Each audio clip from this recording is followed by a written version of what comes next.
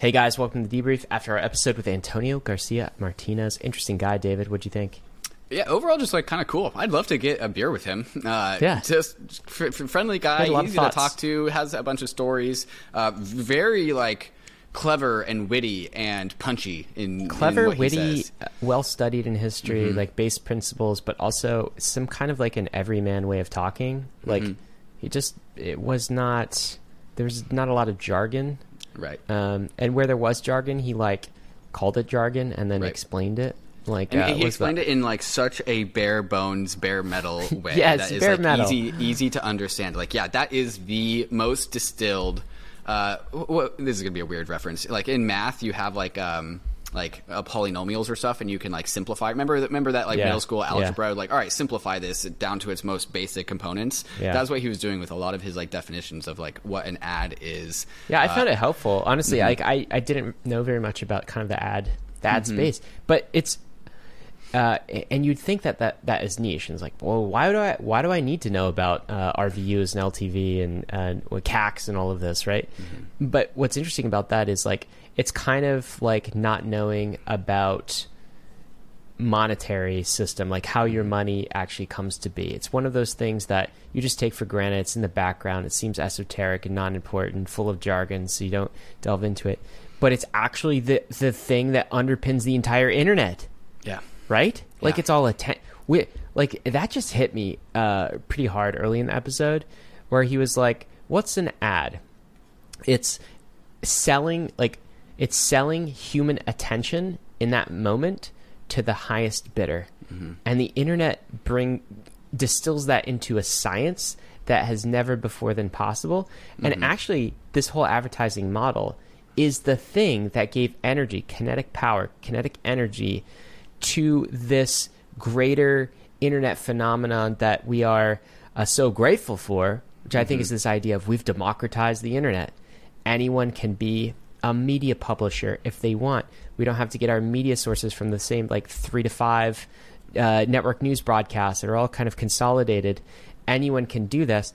But the thing that made that possible is actually ads in a counterintuitive way. Like if we just had so here's the thing.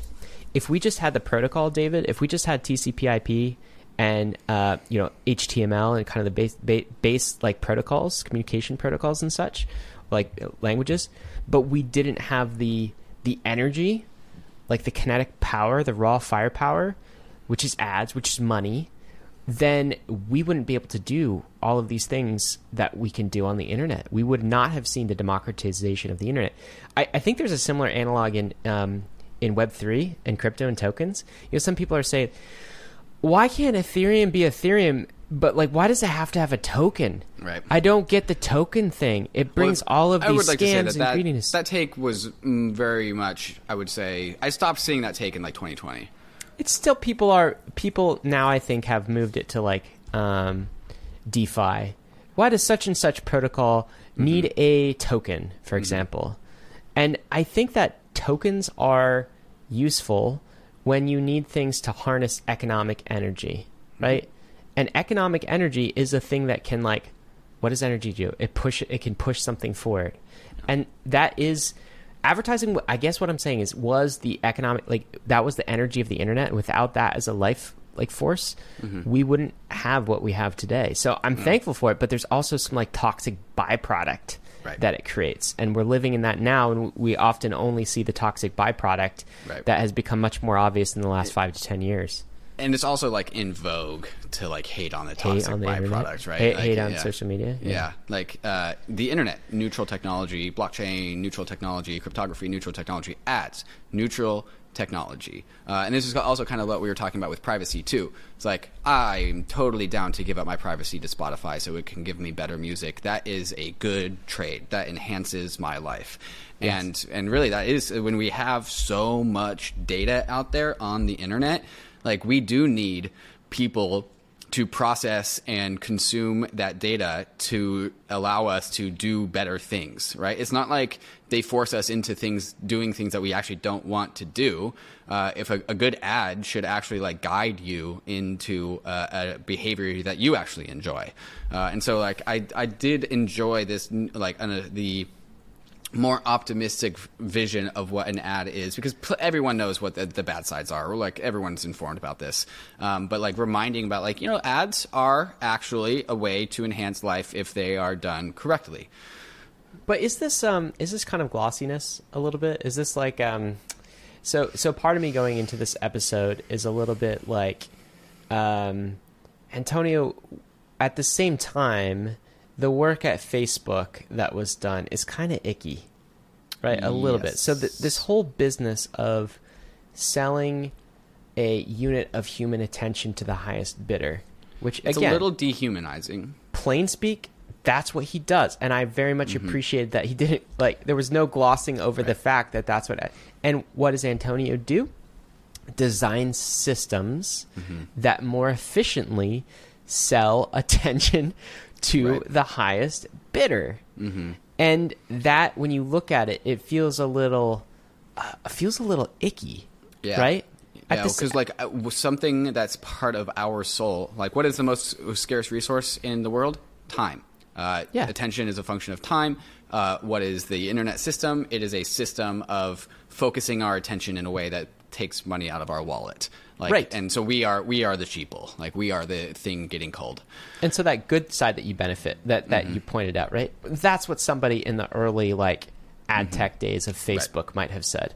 But David, all the dumb billboards that you see all the time that are sacrificed, and that don't apply to you in this traditional media. That well, now we can customize ads for you, David, based on what you want, and we can expose products that you may have never thought of. And you don't have to click the ad, David. We know everything we know more about you than you know about yourself. And we're going to anticipate what you need in advance. And isn't this a wonderful thing, right? And there's an element where I guess it's wonderful, but now aren't we in this position of like, haven't these apps and hasn't Web 2 sort of invaded our lives so much and been so hungry for that attention that it's addicted us to it? I mean, Antonio pushed back against that, and he was like, no, it's not the app, it's not the algorithm, it's the phone. Like, we have a screen in our pocket. It's the internet itself. It's the internet itself, and it's the content. And, like, incredible. I mean, how do human beings deal with the fact, like, 100 years ago, you didn't have this. Like, look, 10 years ago, you didn't have this. In your pocket, you have, like, the Library of Alexandria times 100 million. And, like, it's so much more entertaining. Like, how can you even do anything else in real life? What is more exciting than this little black thing in your pocket? And he's like, that's the addictive thing. It's actually the content on the internet. And there's some truth in that. So I actually don't know how I feel coming at the end of this episode. I know that ads are probably not as dirty as I felt kind of going into this episode. And yet the utopia vision isn't quite right either, of like, ads can be perfect and integrate. And like, when ads are in Web3, everything will be fine. And this time it'll be different. I don't think I trust that instinct either. So all crypto are tools in the tool belt. And if you're me, you fundamentally believe that humans are good and that humanity, the arc of humanity bends towards better and better social systems that are more capital G good. Now, when we add the tools of Web3 to what the tools that we already have in Web2, our ads can become more enabling, can enhance our lives, are more curated, less intrusive, less oppressive, less extractive. And just buy in the fact that we have more tools. So you add more tools to the tool belt, good humans will do good things with them over time. Yes, there's SBFs of the world. Yes, there's like the evil doers out there. But we wouldn't have a society. We wouldn't have a civilization at all. We wouldn't be humans if over time the good always wins over the bad. Because if the bad always won over the good, then we would just crumble. Like, we would go backwards. And so adding more tools to the tool belt of what composes an ad, I think is fundamentally good. It just takes a long time. It takes like decades. I think one thing that you said to me, so it's like, it's contrasting kind of like the utopia and the hope from kind of like, I guess, the practical reality and the way things go wrong. I think I know that is exactly what you think about kind of like humans. I'm slightly more pessimistic than you. Like, I believe in that long arc of history, but I don't know how I would articulate it, but like, to me, humans aren't always good, and we need protocols to kind of like,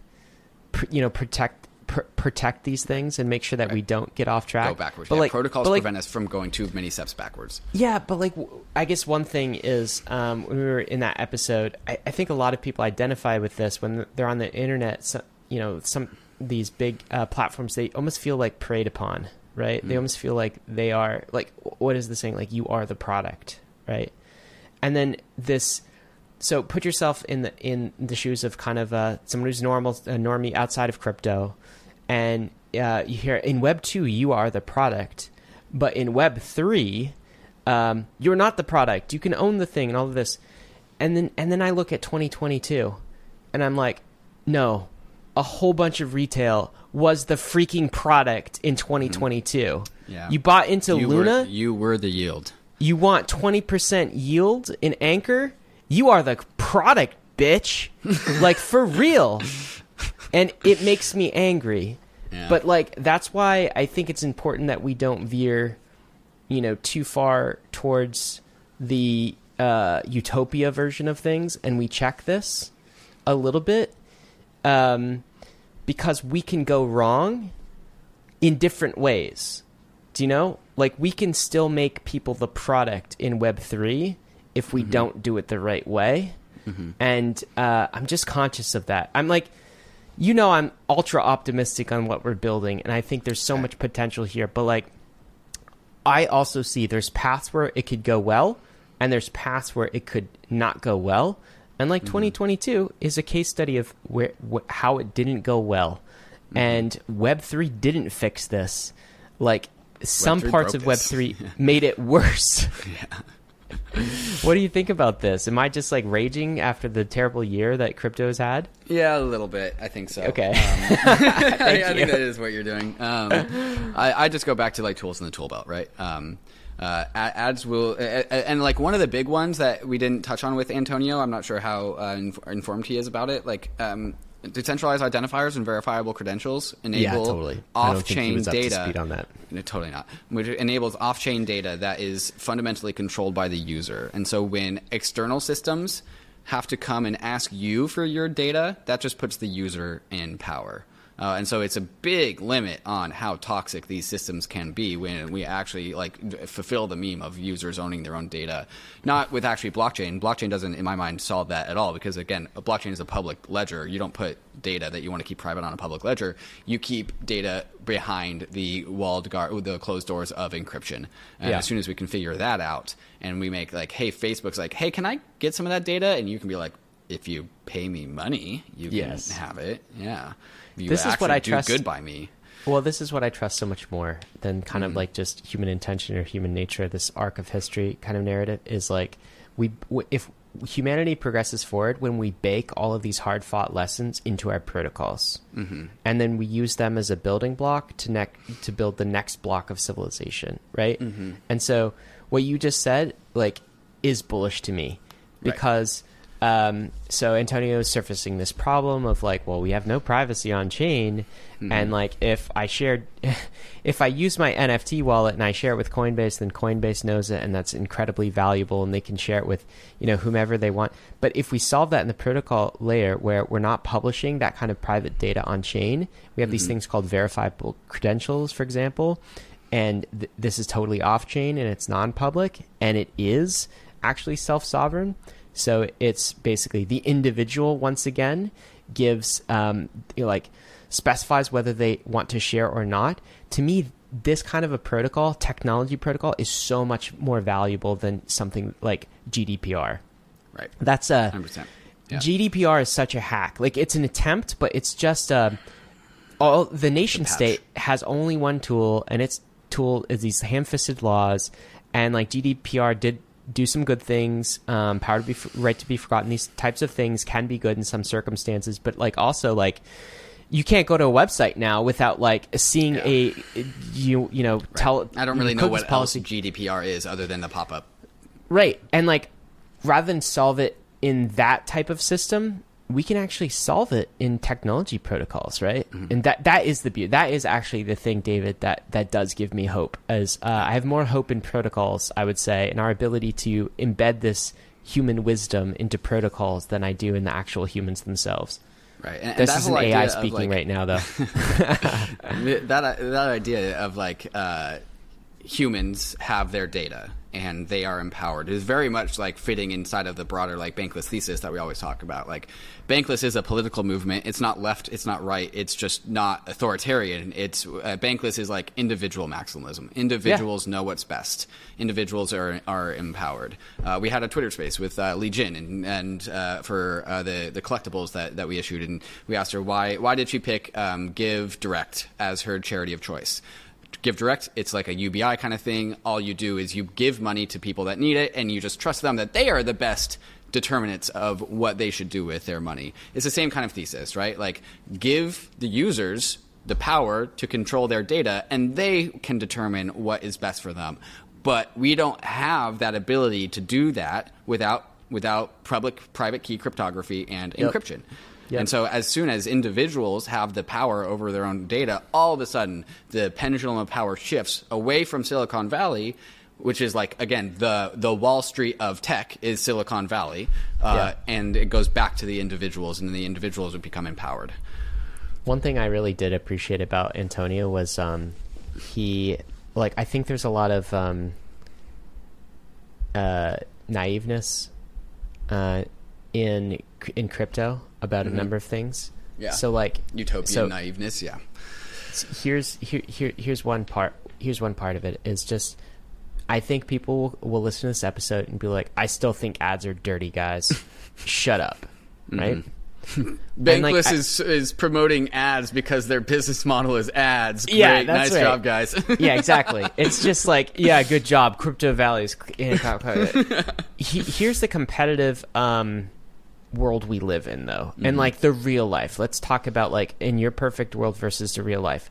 Real life is somebody is using ads, and it's going to be CeFi companies, and they're going to use them against you, so that SBF and people like him can go steal a bunch of your money again.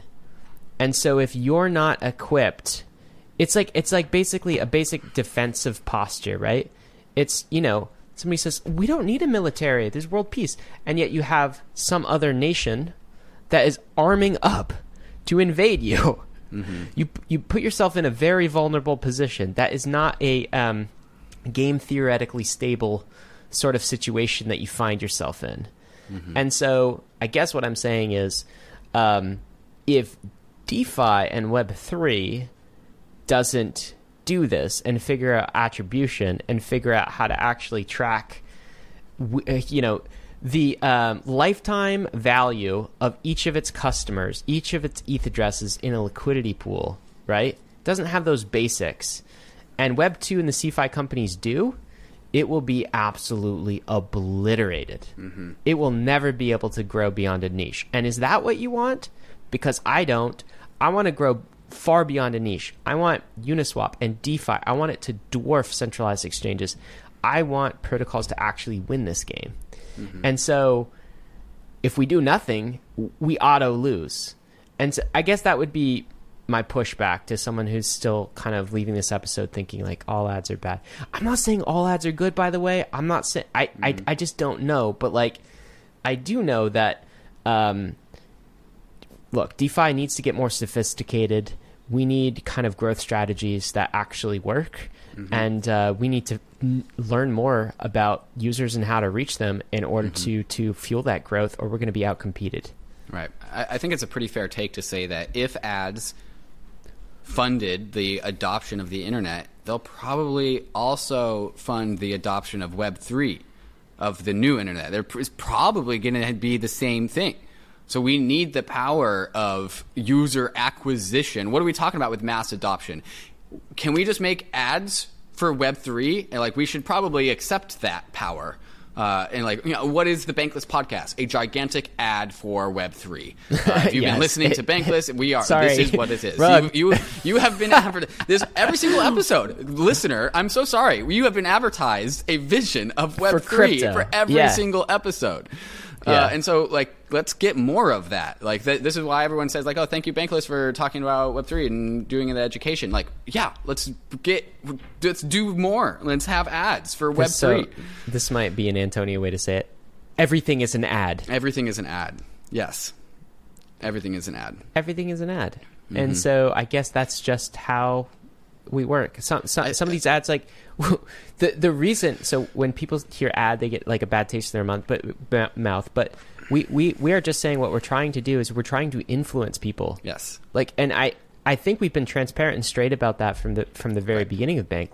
We want you to go bankless. Yes, we want you to come on this journey. For banklessness. Yes. It's risky. It's not for everyone, certainly. But we want more of us. Why? Because we believe in this future, and so good. There are some ads. Mm-hmm.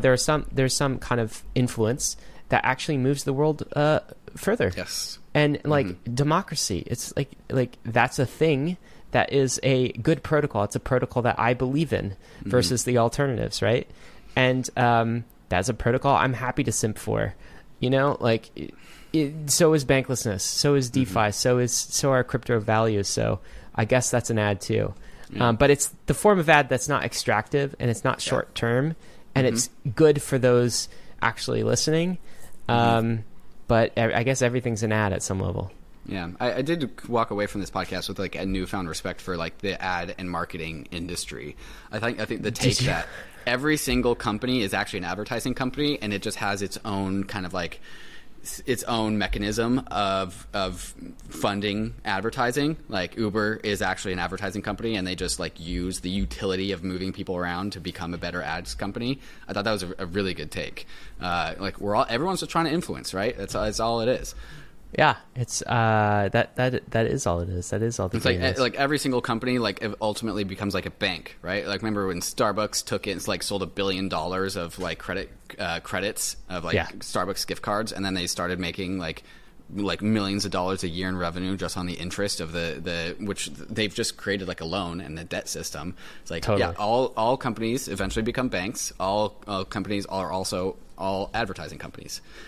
Yeah, totally. It's very interesting. I'm gonna see what he does in the future. Attribution is a very unsexy thing, but I feel like I learned more about it today. And we'll see what this ends up looking like in crypto and Web3. Other than that, 100%. Really interesting guy. It's just fun to talk to. I do like he's a frontier explorer through and through, right? He explored the frontier of Web2 ads, helped build the Facebook ad exchange. What I do appreciate about Antonio is like, now he's like, all right, well, now that I built that, I want to tear it down because that's the new frontier. Yeah, he's like, all right, that? Build it up, but now, and he's like, I don't want to fucking talk about Google. I don't want to talk about Twitter. Yeah. I hate Bang. It's like, well, you built it. It's like, yeah, now I'm taking it down. No, I like that too. Although there will be critics of that who just basically say, so here's the criticism of that, which is that the same people who built like Web2 is a big exit scam are now like moving on to the next thing, and they're saying Web2 is crap, and like now we're going to replace it with this other thing, and like this is why you should invest in our fund or buy my company, that sort of thing. But you don't see that. I guess that's the more cynical view. You see people that are... see like 1 or 2 decades later of humanity is like, well, now we are on to the next newer and better thing. Like once upon a time, Web2 was useful. Can we just be okay with that? Like just like if everyone realized that, hey, every decade or two we're going to have to like reinvent ourselves and reinvent things because of what we discovered. David, I'm already preparing for a time when crypto will need to be disrupted. Remember that conversation a long time ago we had with Joel Monegro, the podcast? We were talking about property rights, and he was just like, you know, it's just this conversation of like every 70 years or so we got to reset the ledger. Why?